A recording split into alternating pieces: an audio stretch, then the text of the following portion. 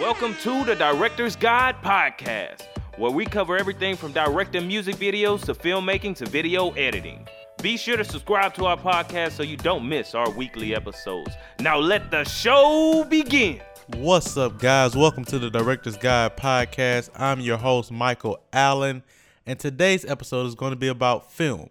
Specifically, how to make your music videos look like a film, or in other words, how to make them look more cinematic. So we have 4 key points or 4 key techniques that you can use to make your music videos look more cinematic and more like films or movies or whatever you want to call, however you want to say it. We're here to make your stuff look more cinematic. Now, these are some tips that everyone should actually know already.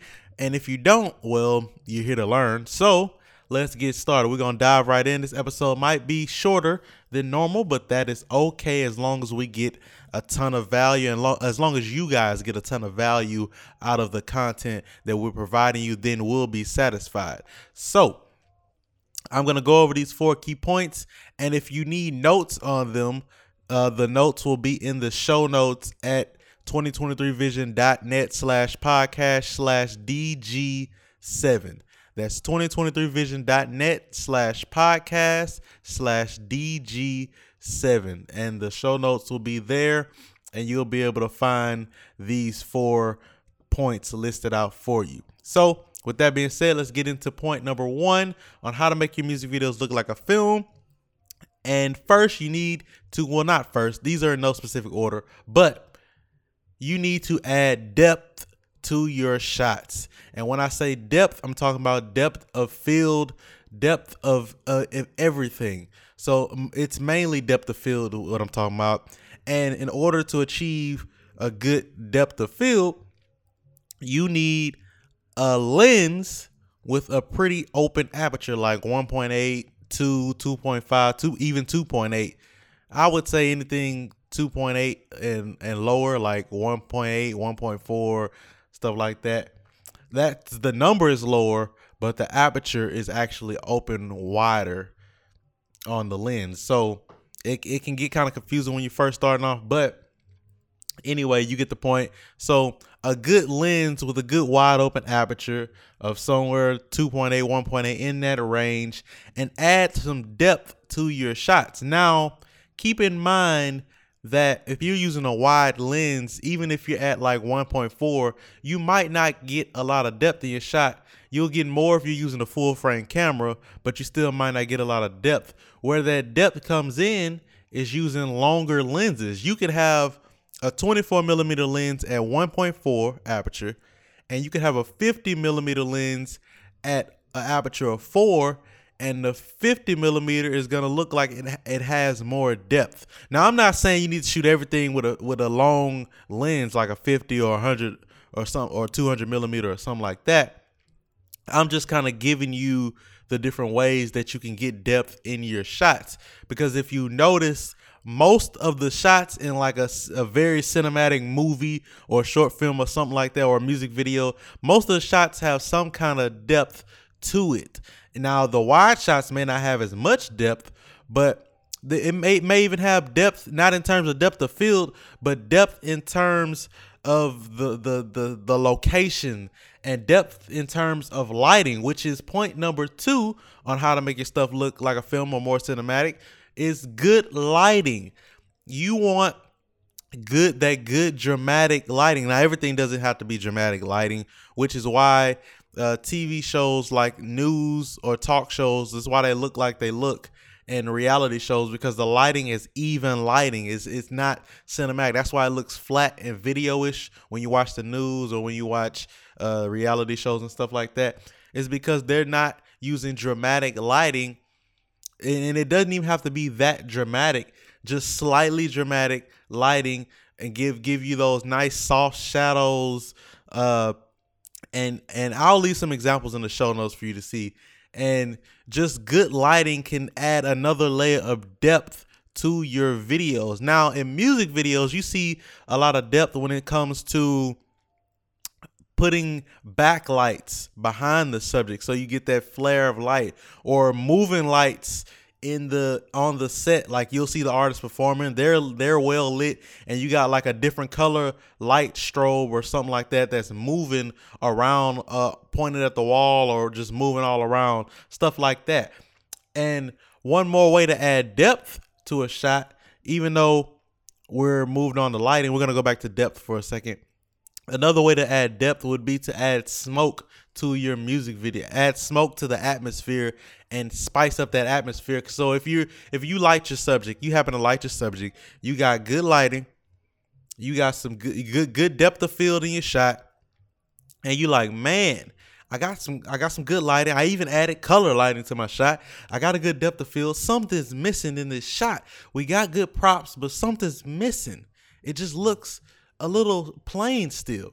Add some smoke in the atmosphere. Now, I'm not saying smoking out, but just a little bit of haze in the atmosphere can make that light look even better. Sometimes a setup may call for a lot of smoke, like real smoky where you can clearly see the smoke. Sometimes the setup may call for just a little bit of haze where the light can shine through and you can see just a little bit of the rays of light through the camera or whatever. So just kind of play it by eye according to what set and what setup you have. So the two points that we went over so far are depth and lighting. Now, lighting also kind of adds to adding depth, but lighting is really its own thing. So we're gonna say depth and good lighting. Now, another key point for lighting is most of the time, probably 97% of the time, you do not want hard light on your subject, because hard light causes hard shadows where you can clearly see like where the shadow stops and where the light begins. No, you want softer shadows. Now, if you need softer shadows, it's simple. Just use diffusion, either diffusion material, or get yourself a plastic bag and put it over your light source, or a sheet or something like that, or get you like a 5-in-1 reflector that has a diffusion piece in it, and you can easily diffuse your lighting. So no hard shadows. Stay away from hard shadows or hard light sources unless that's the look you're going for. Stay away from that.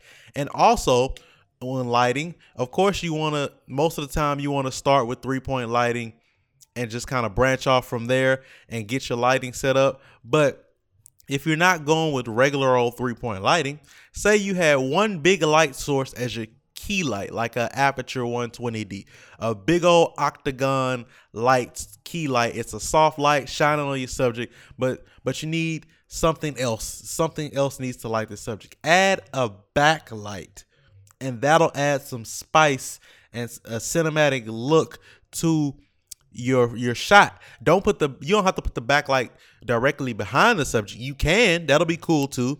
You can put it at a 45-degree angle and slightly above to where you're just getting the flare of light and not specifically the light. You could put the light in the shot and have it directly behind the subject. You don't have to, but you can. Or you can put it at a 45-degree angle. You can put it slightly above. Only thing I wouldn't recommend doing with a backlight is putting it below. Well, no, you can put it below. You can put lighting below. And then to add to lighting, you can have prop lighting. Like I would call it practical lighting for the most part. Like, for example, if you have a shot and you lit the subject, but you have a practical lamp, you have a lamp that in the shot, that just because you're in a living room or something and there's a lamp, so you turn that lamp on, and that's a prop light. That's practical lighting. Now you could take it even further and say you lit your subject and then you added bar lights along the floor behind the subject, just to not even to light them, but just to add some flair to the shot. You're adding depth and stuff to your shot, and it's giving you that extra flavor to help you make your stuff look better. Now, that wouldn't necessarily be making it look more cinematic, but that was just a little tip right there. So now that we've covered depth and we've covered lighting, when I talked about depth, I was specifically talking about depth of field. And when I was talking about lighting, I was specifically talking about lighting, but lighting can help add depth to your shots, to your music video. The third point is to color grade your footage. And in order to get the best color grade out of your footage and get the most details in the footage itself, you want to shoot on a flat picture profile.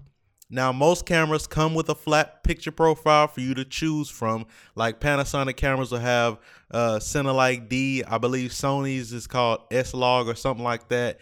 I believe Canon even has one now. And if you can't seem to get to that flat profile, of course, Google it first or search on YouTube first, and I'm pretty sure you'll find a tutorial on how to set your camera to the right to the best flat profile. But if you just can't, you don't have time to search and you just can't find the right profile, set your camera to neutral and turn down your contrast, turn down your sharpness, and turn down your saturation slightly. Don't turn the saturation all the way down, but you probably can turn the contrast all the way down and the sharpness all the way down, but just kind of play with it.